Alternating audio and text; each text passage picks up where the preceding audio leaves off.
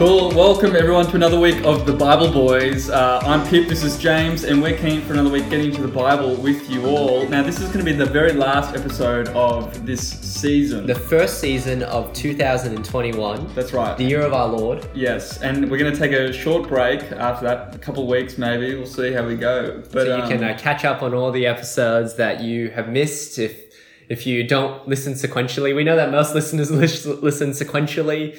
For some reason, it's fine. You do you. You do you. That's right.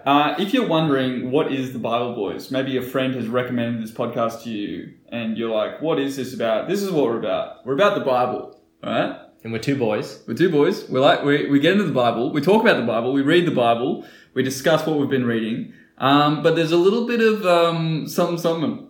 There's a little bit of secret sauce, which I'd say there's a lot of Christian podcasts out there that you could be listening to That's right now. right. But you've chosen to listen to this one, and I think maybe it's because of the secret sauce. And the secret sauce is? The secret sauce, you might describe it as that indefinable sense of guile. The secret X factor. Maybe, we're not particularly untoward. Oh dear. Anyway, Jay, should we just get into it? Well, actually, before we get into it, I was going to say, here at St. Paul's, one of our ministers, Mike, has recently started listening. Oh, he has. Shout out to Mike. That's right. And every now and then over the last few episodes when we say something, I sort of just imagine his face. Yes. And he goes, why are you saying that? Mike does this. For those of you who know Mike, you'll know that he does this thing where he kind of raises his chin a bit when he disagrees with you. I imagine he's doing that most of the time. That's right. When he's listening to this. Well, Mike, we love that you're listening. We love all of the listeners and the viewers who are listening. And one of the ways we can love you is to respect your time. Let's get into the Bible. Let's get into the Bible. James, what have you been reading in the Bible recently? Yes, it's a great question. And you know what? I have been reading... I'm continuing on still with Revelation. I've been going through Revelation for 3 weeks now. Yes. Which makes sense. I'm in chapters 20 and 21. So that's good. Nearing the end? That's right. But one of the things I wanted to take a look at is Revelation chapter 12. Okay. So let's open up to Revelation chapter 12. Now, let's do some quick trivia. Revelation was written by... Are we doing a serious answer or a joke answer? No, serious answer. Revelation was most likely written by John the Apostle. Yes. The Apostle John. A revelation that was given to him by Jesus Christ. And this revelation was given to Jesus Christ. Yes. By God the Father. Now, what do you think of this idea that John was likely the last apostle the last of the 12 to die? And this was like the last thing written in the series of New Testament. Yeah. It's really interesting. Yeah. So most people would date Revelation, as I understand it, around the 90s. Anno Domini, the year of our Lord, or CE, Common Era, if that's your jazz. Yes. So around the 90s. But I have heard some people suggest that Revelation was written pre-70 AD. Okay. Now, you look like you want to say something about this. No. Well, I was just going to say, if Revelation was written pre-70, maybe John wasn't the last apostle who was alive. There you go. I'm not sure. But I think most people think it's in the 90s AD. Well, whenever it was, it sure is a good book. Anyway, what do you want to share from chapter? I was like, what are you setting up here? I don't know. What do you want to read from chapter 12? Yeah, thank you. So we're here in Revelation chapter 12. And it's interesting. There are a few characters here, right? So let me read a few of the first few verses. Verse 1, a great sign appeared in heaven, a woman clothed with the sun, with the moon under her feet, and a crown of 12 stars on her head. She was pregnant and cried out in pain as she was about to give birth. Then another sign appeared in heaven, an enormous red dragon with 7 heads and 10 horns and 7 crowns on its heads. So we've got 3 characters here. We've got this pregnant woman. there's this child that she's about to give birth to. And in verse 5, it says that she gave birth to a son, a male child, who will rule all the nations with an iron scepter. And then you've got a dragon. So a woman, a child, a dragon. And there's a lot of symbolism of what's going on here. There is antagonism between the woman and the dragon. This child is described in royal language. But one of the things I wanted to draw from in chapter 12 here was this sort of poem song section in the middle of the chapter, speaking about victory over this dragon. And the dragon's identity is clearly identified in verse 9. So let me read from verses 9 to 12. It reads as follows. The great dragon was hurled down, that ancient serpent called the devil, or Satan, who leads the whole world astray. He was hurled to the earth, and his angels with him. Then I heard a loud voice in heaven say, now have come the salvation and the power and the kingdom of our God, and the authority of his Messiah.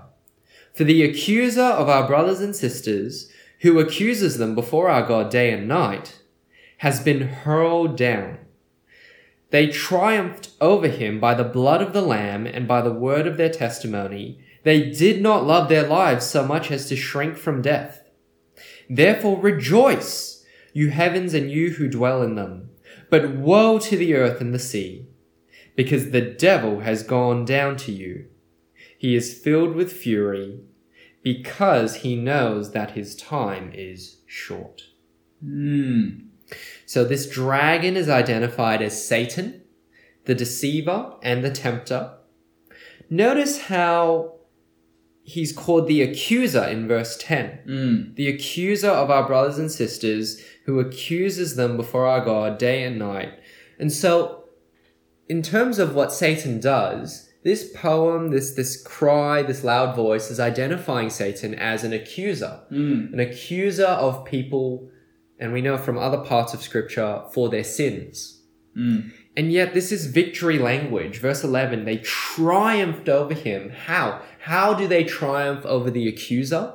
They triumph over him by the blood of the Lamb. Now that one there makes a lot of sense, because you go, yes, actually, Jesus, the Lamb of God who takes away the sins of the world, he dies on the cross.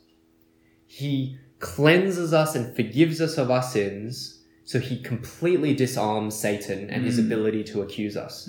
The accusations will come, but we have victory because we have cleansing and salvation through the blood of Jesus. But then there's something really interesting. Right afterwards, it's and by the word of their testimony. Really interesting. So I get that the blood of the Lamb disarms the accusations of Satan.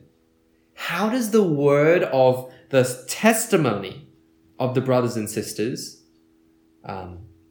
triumph over Satan? That's my question. So those are some big picture things there. What do you think about this passage? What do you think about my question? I think it's a good one. Let me throw something out there, right? Sure. And you'll probably know the answer. Where else do we get Satan being hurled down, being connected with the testimony of Jesus' disciples being spread? Ooh. You know what I'm saying? Oh. Pick up one. Yes. Luke 10 or Luke 11? All right. Well, I can't remember. Let's just take a little detour. Let's take a detour. We'll take a little detour. You always laugh when I do that noise. Wait, that's from a show, isn't it? Is it? I don't know. I don't know where I got it from. Is it Luke 10 or Luke 11? Luke 10. Luke 10? Yes. Is this right? From verse 18. Okay, yes. So the 70, or verse 17, the 72 returned from doing some gospel, kind of spreading the message of the kingdom. 72 disciples returned with joy and said, Lord, even the demons submit to us in your name. And Jesus replied, I saw Satan fall like lightning from heaven. I've given you authority to trample on snakes and scorpions and to overcome all the power of the enemy. Nothing will harm you. However, do not rejoice that the Spirit submits you, but rejoice that your names are written in heaven. Nice. So, I wonder if that's connected. That is really helpful. I totally did not make that connection as I was reading. I wonder if it is. It might not be. Yeah. But try to connect it for me. So when Jesus says here in Luke, I saw Satan fall like lightning from heaven. It's like Satan's king. Satan is being brought down. Satan is kind of like being defeated. Right. But it's almost like a progressive thing. Yes. As the word goes out, Satan is falling. And in Revelation we get the brothers and sisters, the Christians, the believers overcome Satan by the blood of the Lamb and the word of their testimony. Mm-hmm. So in the Gospel of Luke and in the Gospel of Matthew, we see that as the word of their testimony starts to go out, Jesus himself says, Satan is being hurled down. I saw Satan hurled down like lightning. Obviously, we haven't gotten up to the bit with the blood of the Lamb, but I think Jesus is kind of using similar language to say, Satan's you're wondering how Satan is going to be defeated. It's going to be defeated by the proclamation of the kingdom of God, and ultimately the purchase of the people in the kingdom of God by the blood of the Lamb, by the blood of Jesus. So I feel like the language is too similar to ignore. And So I'm just building off what you just said there. Yeah. So Satan, who is the accuser, accusing us of our failings, accusing us of our sin. Part of what also disarms him and has triumphed over him is the proclamation, the testimony of the kingdom of God. In the face of that, the kingdom is still growing because the message is still going out, and he can't stop it. Yeah, nice. Yeah. Which actually makes sense as well with where the rest of verse 11 goes in Revelation 12. They did not love their lives so much as to shrink from death. So even in the face of suffering, in the face of death, they still proclaim the message of the kingdom. And that is triumphant over Satan. There you go. I think there's a connection there. I do wonder why the language of dragon is used. Because I don't know where else in the Bible do you get that language of dragon. Do you know what I mean? And when I think of dragon, I think, this is not a racial thing. But I think of like... I wasn't going to make it a racial thing. I think I've got to preface it with that. I think of Eastern beliefs and kind of particularly, like Asian, Well, there are lots of European dragons. Okay. Yeah. I didn't. There's dragons in almost every culture. Okay. Yeah, right. So not just Eastern. I prefaced. Hey! I see nothing wrong with this reference, Pip. You're the one who's disclaimering it. I'm wondering where in the Jewish thinking of things does the dragon come? Because there is a book in the Apocrypha, the dragon, Bell and the Dragon. Bell and the Dragon. Yes. Well, there's a Leviathan. Yes. Like a sea dragon in I think in Job and in Psalms. Yeah. So I'm not sure. Yeah, I want to know where this dragon language came from because I don't think it's in the Old Testament really. Do you know what I mean? Yeah, from memory, I don't know. Listeners, if you know where there's a dragon in the maybe in Old Jude Testament. Would there be a dragon in Jude? Do you think in Jude there could be? Jude's pretty. Jude's pretty out there. There's gonna be any place. Just have a quick look. No dragon. Should we just go through every page? No, there's no dragon. Is there a dragon here? I don't think so. Oh, there might be. Is there a dragon here? No. Is there a dragon in Jude? Where's the dragon? Where's the dragons in Revelation 12? How to find a dragon. That's it. No, but it's interesting that from what I know, dragon is only referenced in Revelation. Now that could be wrong. Please correct me. Please correct me. Right. Listeners. But yes. I wonder what's the deal.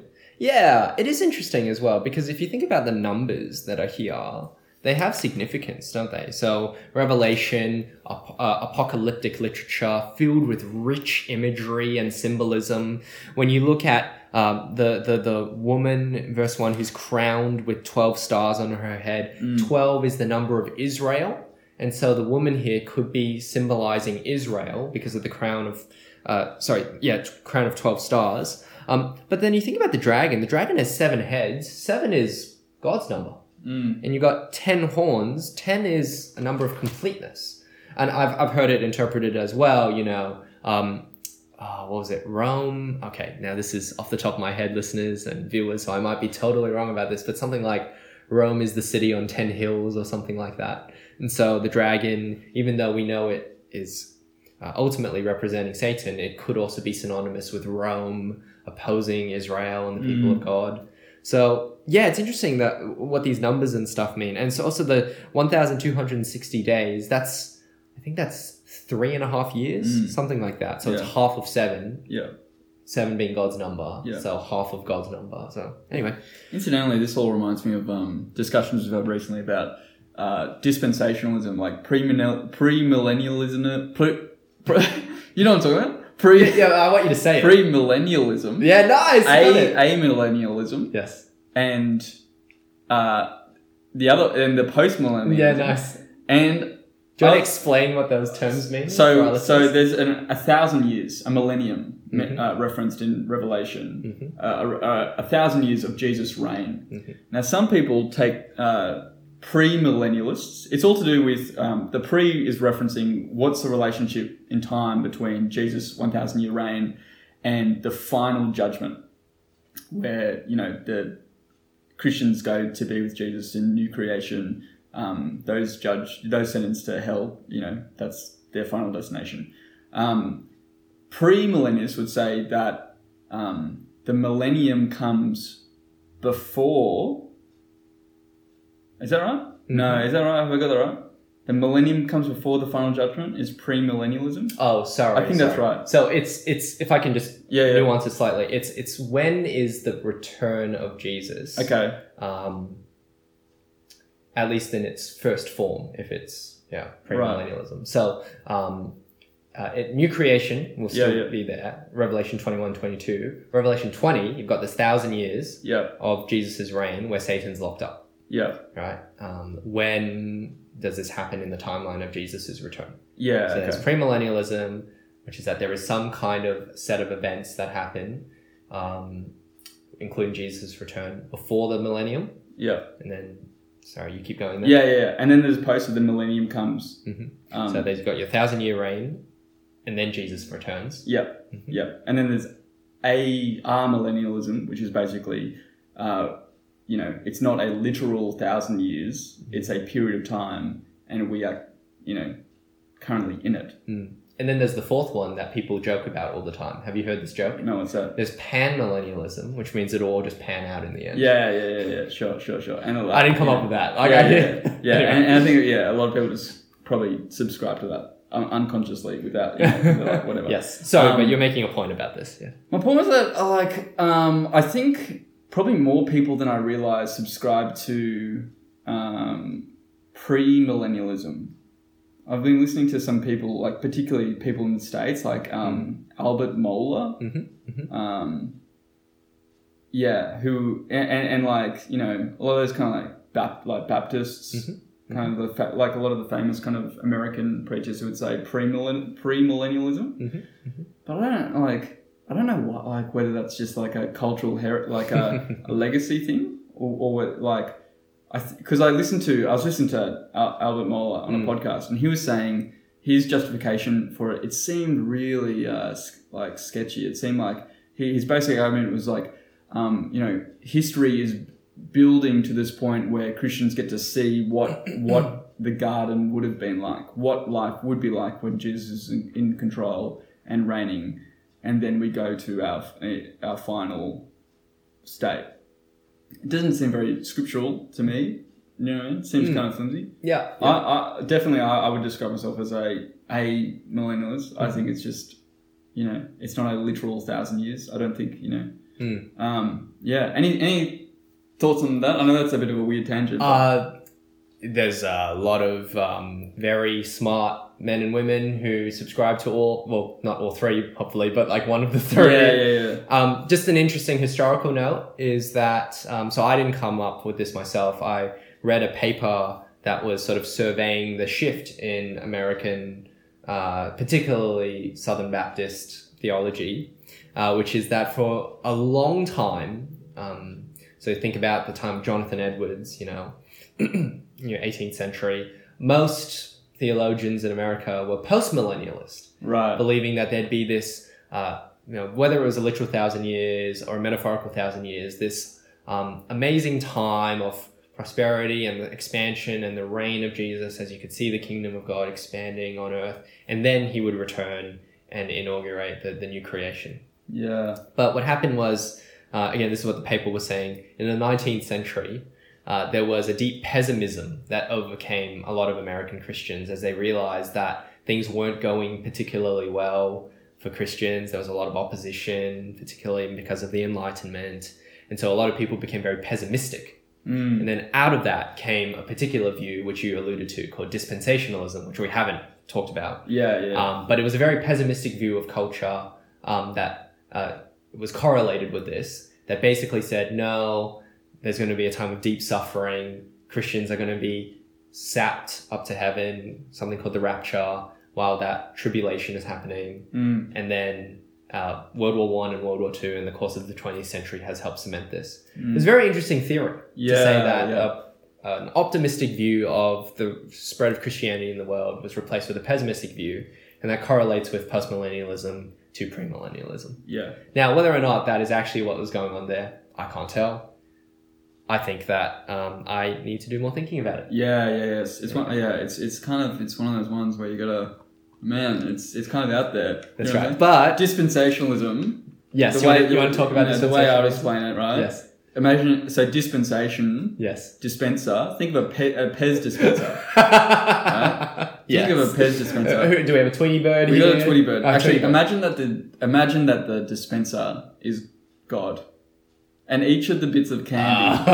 No, think go with All right, go on. Each of the bits of candy is an allotment of time. Yes. A period of history. Okay. And so it's like that was law. Oh, that's this little piece of candy. That's the 1,000-year reign or whatever. Sure. And you put them all in their place. Yes. And you line them up, and that's each little dispensation. Yes. Each little bit is a period of time that God has kind of set up, designated for a particular purpose. Yes. Every day is a dispensation in my book. Every day you're getting a Pez from the Pez dispenser. Every day is a new day. Every day is a gift from God. Yeah.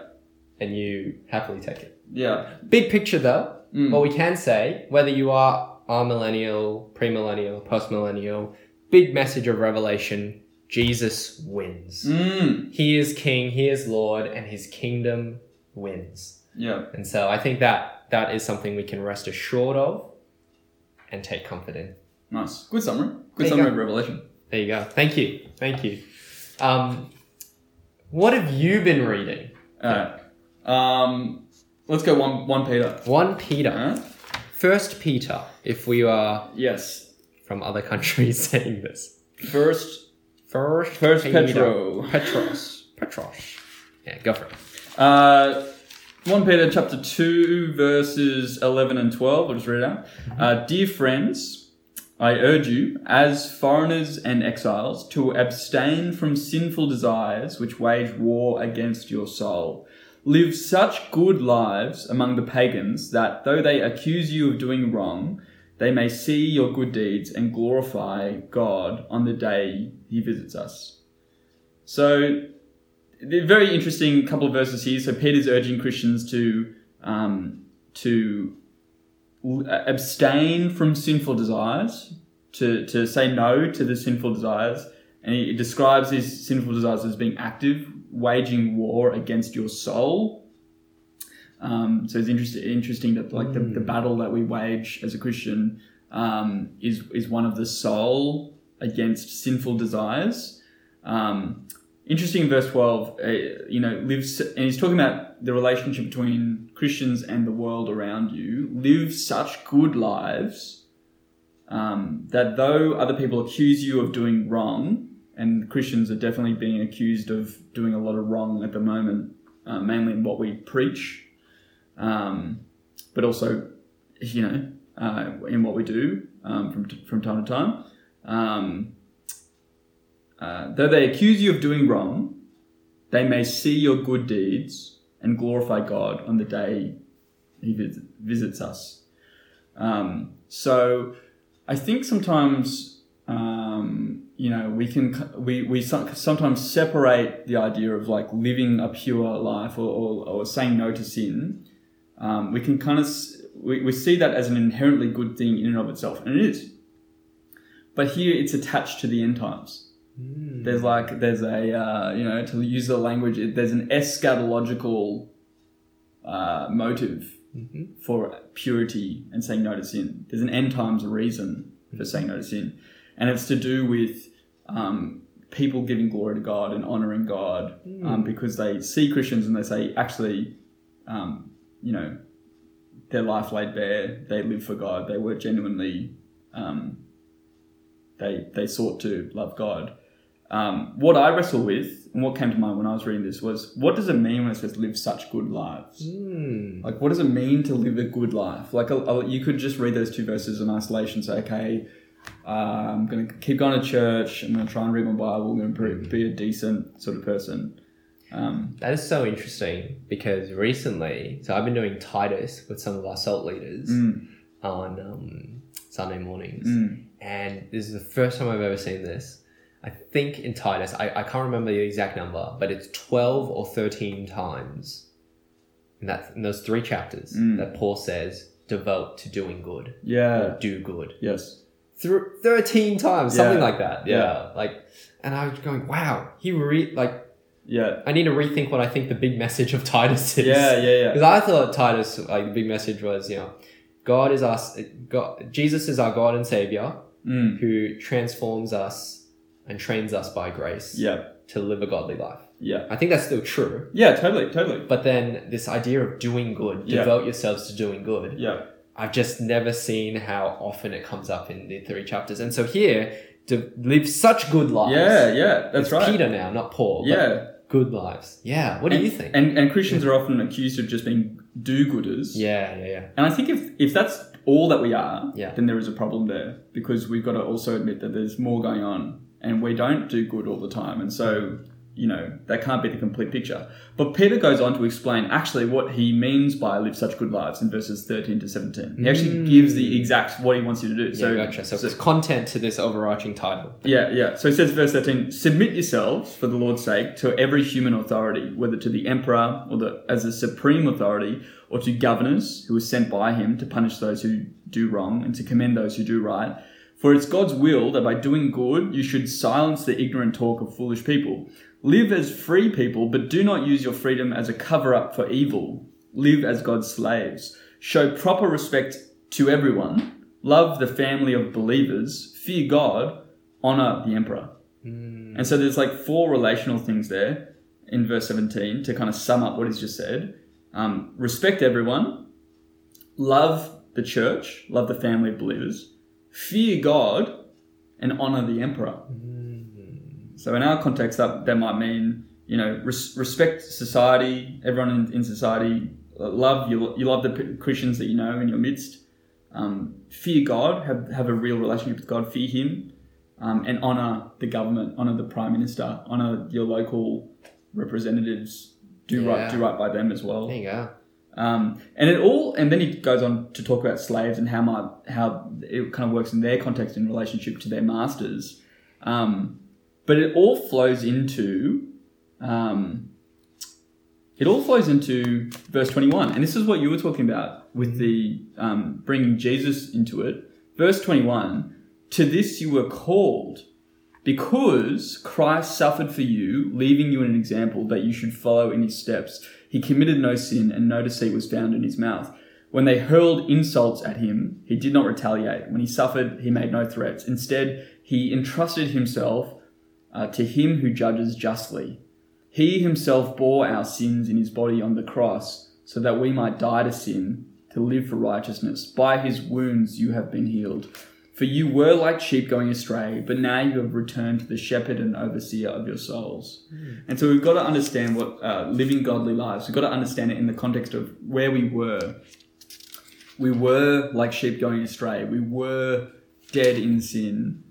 But because Jesus died on the cross, because he bore our sin on himself, he freed us to live lives like Jesus, lives of humility, submission, lives of purity, saying no to sin. And, the outcome of that is that we honor God, we fear God, we love others, we respect others, we love the church, we honor respect our authorities, and it's because God is the judge. God is the just judge. And again, it brings in that kind of eschatological reason. So not only is there going to be a response from people who are non-believers on that day, that judgment day, there's also going to be a response from God as he judges people's actions. He judges everyone. It's really interesting. All very helpful stuff you're saying there.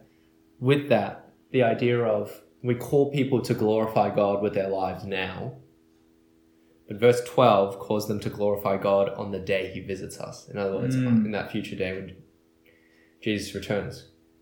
That your present deeds will also have a future glory for God as well. Yeah. That's fascinating. Yeah. Like when you're struggling in sin, or when temptation comes at you, the knowledge that moment is either going to be a moment that honors or dishonors God in the future, when it's kind of when God judges. When God lays bare all the deeds and words that have ever been done and said, like that is a help in that moment of temptation, because it's it really anchors you in both the past, Jesus' death, and he's freeing you from the power of sin, but also points you forward to that final day when God judges the world and people get to see what God's people are like. Yeah. There you go. Thanks for sharing. Yeah. Appreciate it. Sometimes. Shall we keep the ball rolling and go to a Guess Who? Let's do it. Listeners, it's time for us to play Guess Who. The last one for this season. Pip, I have a character for you. I'm ready. I don't know how much I know about this character, to be honest, but let's do it. Okay, 20 questions. 20 questions. Listeners, are you playing along? All right. Question numero uno. Yeah, very good. Number one. Is this a real person? Yes. Like a person that actually lived in history? Yes. Okay. Question number 2. Is this person a male? Yes. Question number 3. Did this person die for my sin? No. Okay, ruling out Jesus. Ruling out Jesus early on is always good, because you don't want to be stuck with that one. Question number 4. Does this person appear physically in the New Testament? No. Oh, okay. Does this person appear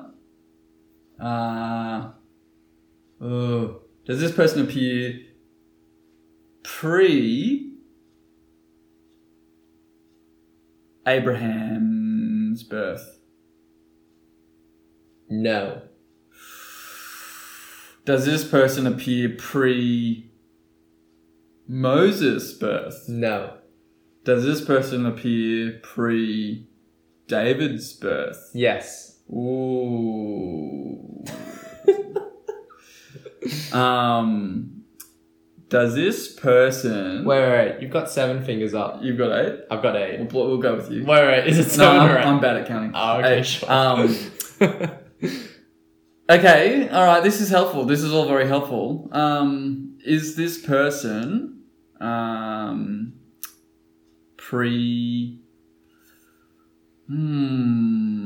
Oh, okay. Does this person appear in the book of Ruth? No. Oh, interesting. Oh. No, I don't think so. Okay. I don't think so. All right. We'll see about that. So before check my reference before quickly.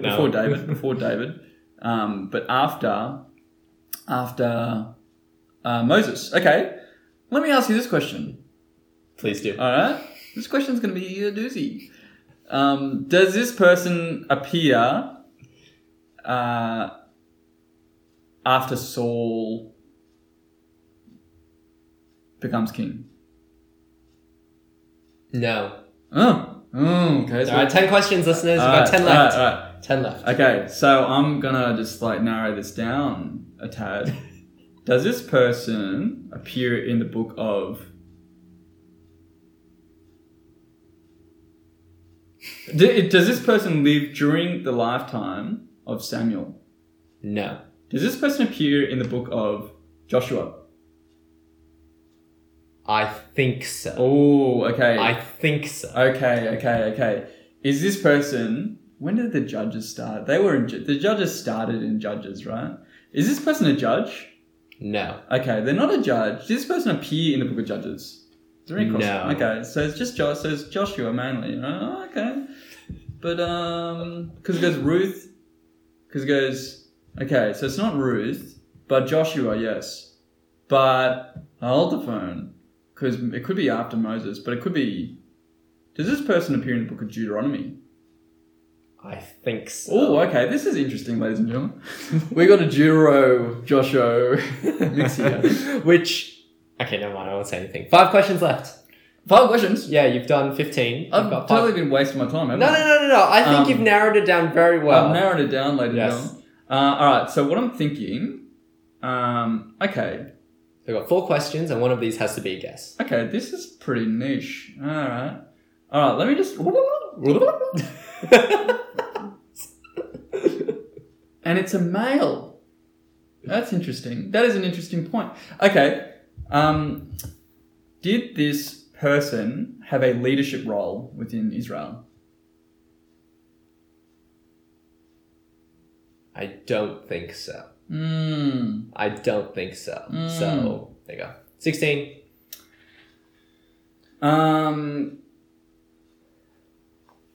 Is this person a Levite? No. I don't think so. Okay, interesting. I'm just throwing away. You got 3 questions left. Does this person appear in a negative light? No. Oh, no negative, because I was thinking maybe Korah's rebellion. You know what I'm saying? I can't remember when that was. Was that Deuteronomy? I don't know. Is that a question? You got 2 questions left. Alright. One of these has to be a guess. Alright. Okay. Can I help you out a bit? Yeah. Alright, so we're between Moses and David, Yeah. possibly Deuteronomy, possibly Joshua, Yeah. positive light, not many people. Yeah. No, That's all I'm going to say. That's a good point. Yes. But no leadership role. Because I was also thinking Aaron. But he probably had a leadership role.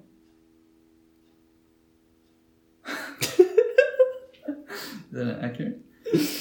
Not many people use so. Not many. Because that kind of makes me feel a bit... There's not many people. Let me put it this way. Someone like Jack right now Would be going, I got it. What's going on? Mike's probably going, I got it. What's going on? That's right. Pre-Joshua. Tony Kong's probably going, I got it. Post-Moses. I'm not trying to make you feel bad. No. But I do feel bad. That's good fun. I'm gonna keep kicking myself because I'm going all blank on this one. No, that's right. I will say one last thing I'm going to say. Okay. It's interesting you thought Korah's rebellion.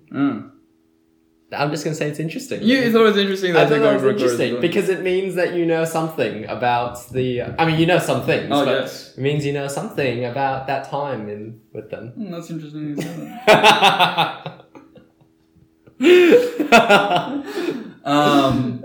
You know. Okay, now officially you have established that Pip's Guess Who's are the longer ones. Yes. All right.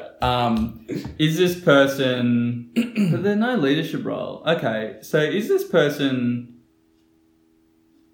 Does this person do anything? Does this... No, that's not a question. Does this person... Is this person mentioned more than twice, do you reckon? Yes. Okay. That's interesting. Okay, now you can only do a guess.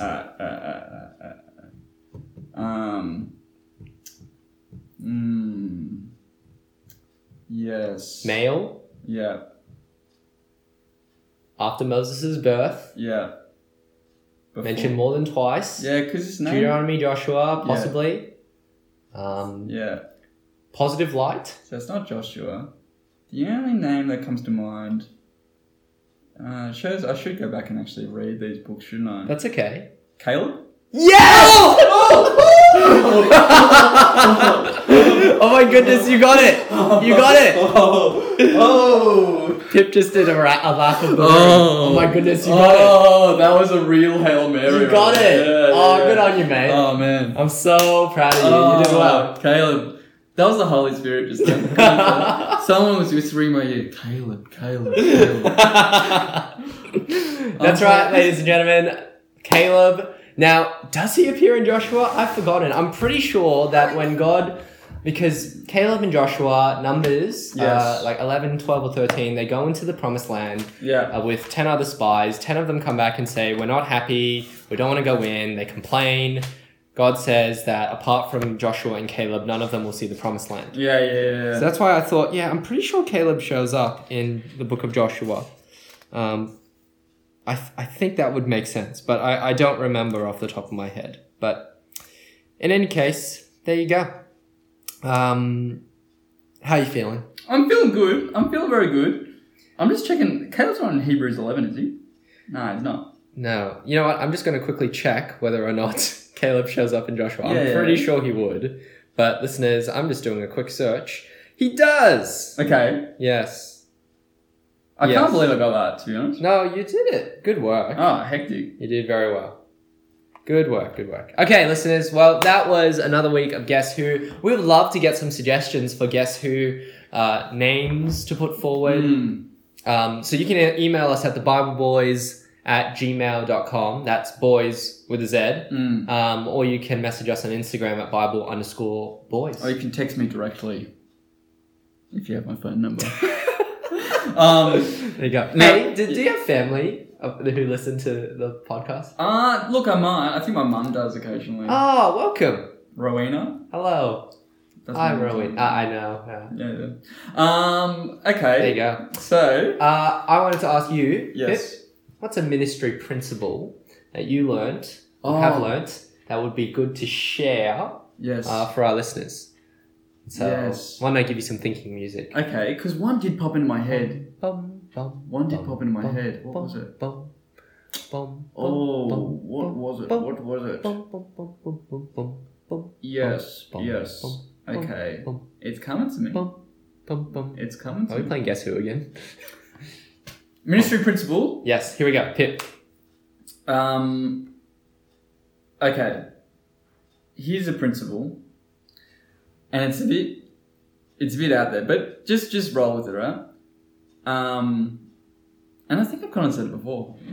It's okay if you have. So, what I want to say is this word curiosity. Curiosity. I don't think you have talked about this before. Right? Go. Curiosity as a leader, I think, is good. If you're involved in a ministry and you're even if you're a team member or if you're a team leader, having trying to foster a whole lot of curiosity about the ministry you're in, and particularly the Bible, is very helpful. If you're leading kids ministry or youth ministry, kids and youth are very curious people. They're going to ask a lot of weird questions from a text. And so I'd encourage you, as you read the Bible, try to be super curious about it and try to ask lots of questions of the text. And don't be afraid to ask questions. Even questions that you know are dangerous questions to ask. Or questions that even you've had, a set answer to for a number of years. Don't be afraid to keep asking the question and keep exploring it. What I would also say is sometimes you'll find yourself leading a group of people who aren't very curious at all about the Bible. And I feel like that can be a sign of spiritual stillness, I guess, like people who are coasting, they've got no real interest in the Bible or, no curiosity about asking questions of it.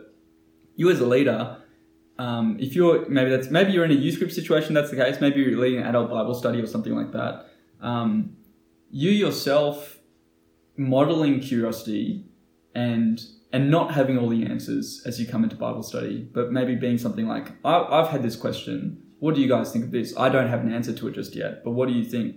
Don't be afraid to ask questions to your group that you don't have an answer to just yet.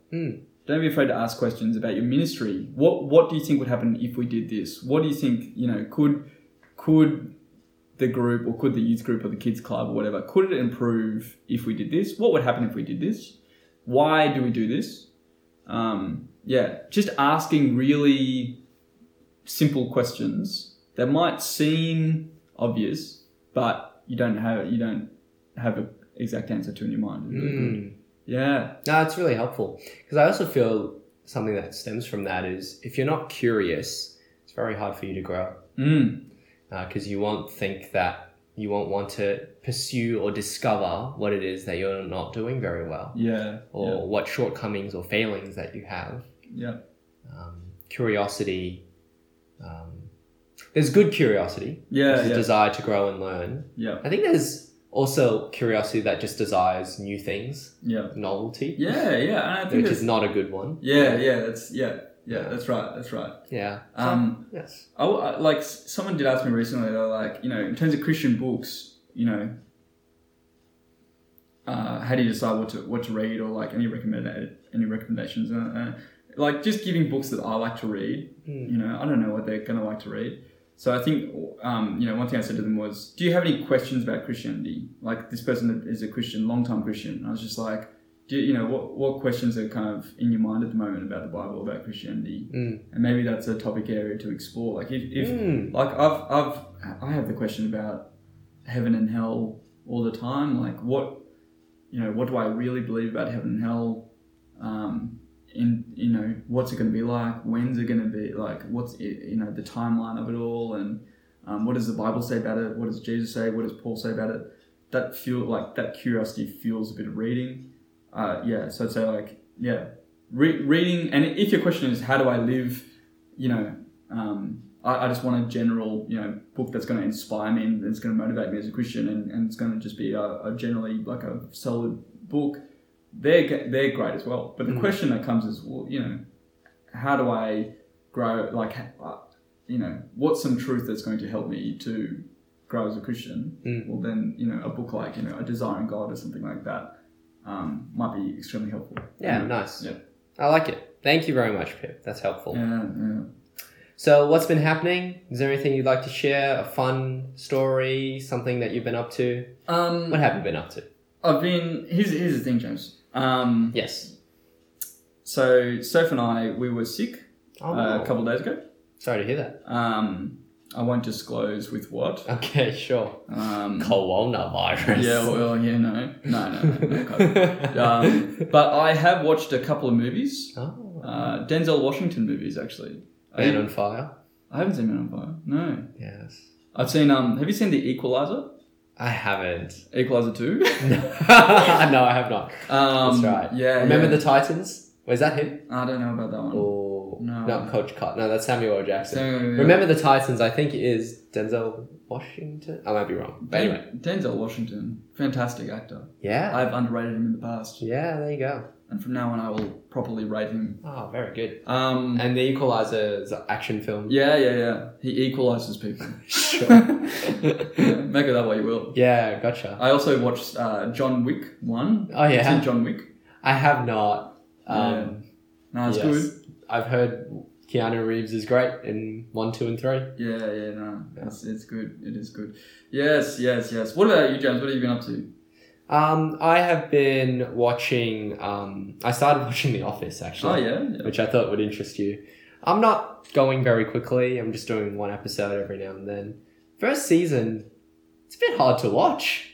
It's very cringy. Yeah. It's more like shock humor and just... Yeah. I think I need to get to know these characters a bit more. Well, I think what you'll find is the character, particularly the character of Michael Scott, changes drastically in the first 3 seasons. Right. Because I think what they were trying to do was just to base it off the British Office, where it's all cringe humor. It's all everyone hates the boss. Whereas it wasn't quite working, I think, in the US. And so from seasons 1 to 3, Michael becomes a character that you love. After 3 seasons. Not a character that you hate. There you go. Yeah. Hey, I look forward to that. So keep watching. Yes. There is some gold in the first season for sure. Okay. But yeah. We'll see. I'll let you know because I know you're a big fan of The Office. I love it. So I'm doing that. Viv and I are still continuing on with West Wing. Yeah, it's going well. I have a story I wanted to share though, and I want you to tell me how sad this is on the sadness meter. Sure. Okay?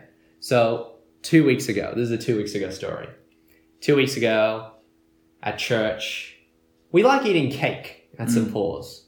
And so there was this salted caramel cheesecake. Oh, yeah. Right? Very, very good cake on a Monday. And we were eating it. Yes. Anyway, Tuesday, I was mostly out and about doing some, work and meetups and stuff. Yeah. But I spied with my little eye in the morning that there was one slice left in the admin building kitchen. Yes. And so it was pouring rain. Yeah. Was this 2 weeks ago or was this 1 week ago? I think it was 2 weeks ago. Yeah. And you gotta eat it. I came back to church just to eat the slice of cake. Oh, man. So I got the slice and it was there. Yeah. And I sat in the dark. Yes. It was it was raining, so it wasn't very sunny. I sat. I didn't even have my phone out. And I was just eating salted caramel cheesecake. Were you alone in the church? I was alone in the admin building. Now here's my question for you. On the sadness meter, how sad was that? I'm going to say that is a Stuart Little 1. So, it's sad. It is, don't get me wrong, I'm crying. I cried watching it the first time. I'll probably cry watching it again. But there's also a spark of joy in it. That's it. You know what I mean? Salted caramel cheesecake. Yeah, Michael J. Fox is Stuart Little's voice. That's it. Hugh Laurie and Gina Davis. Come on. Yeah. Anyway. Hugh Laurie. What a man. Yeah. Anyway, but I really, really liked that salted caramel cheesecake. I'm looking forward to tomorrow night. I'll get a chocolate cake tomorrow night.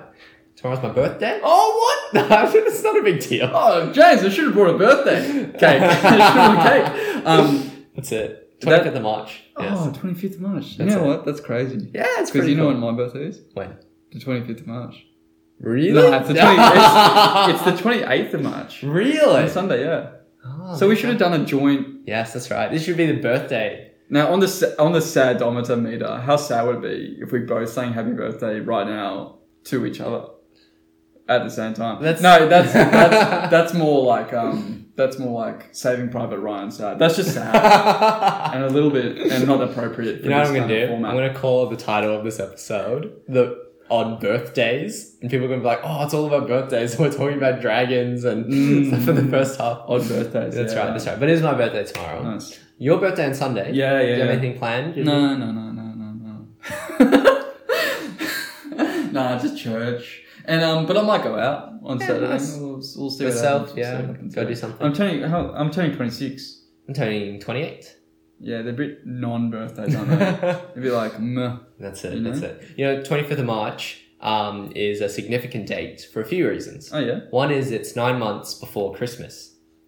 So. Oh, exactly. Yeah. That's right. 9 months before Christmas. Now, whether or not Jesus was born in the 25th of December, probably not. But wait, what are you thinking? What are your eyes? No. Keep going. I was going to say, so 25th of March is when in the Anglican church calendar, you remember how the angel appeared to Mary and announced to her that she would give birth by the power of the Holy Spirit.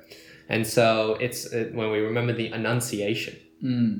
The second thing that's really significant about March 25th, more so than my birthday, is that in Tolkien, J.R.R. Tolkien's sort of calendar of the Lord of the Rings, it was the date that the One Ring was destroyed.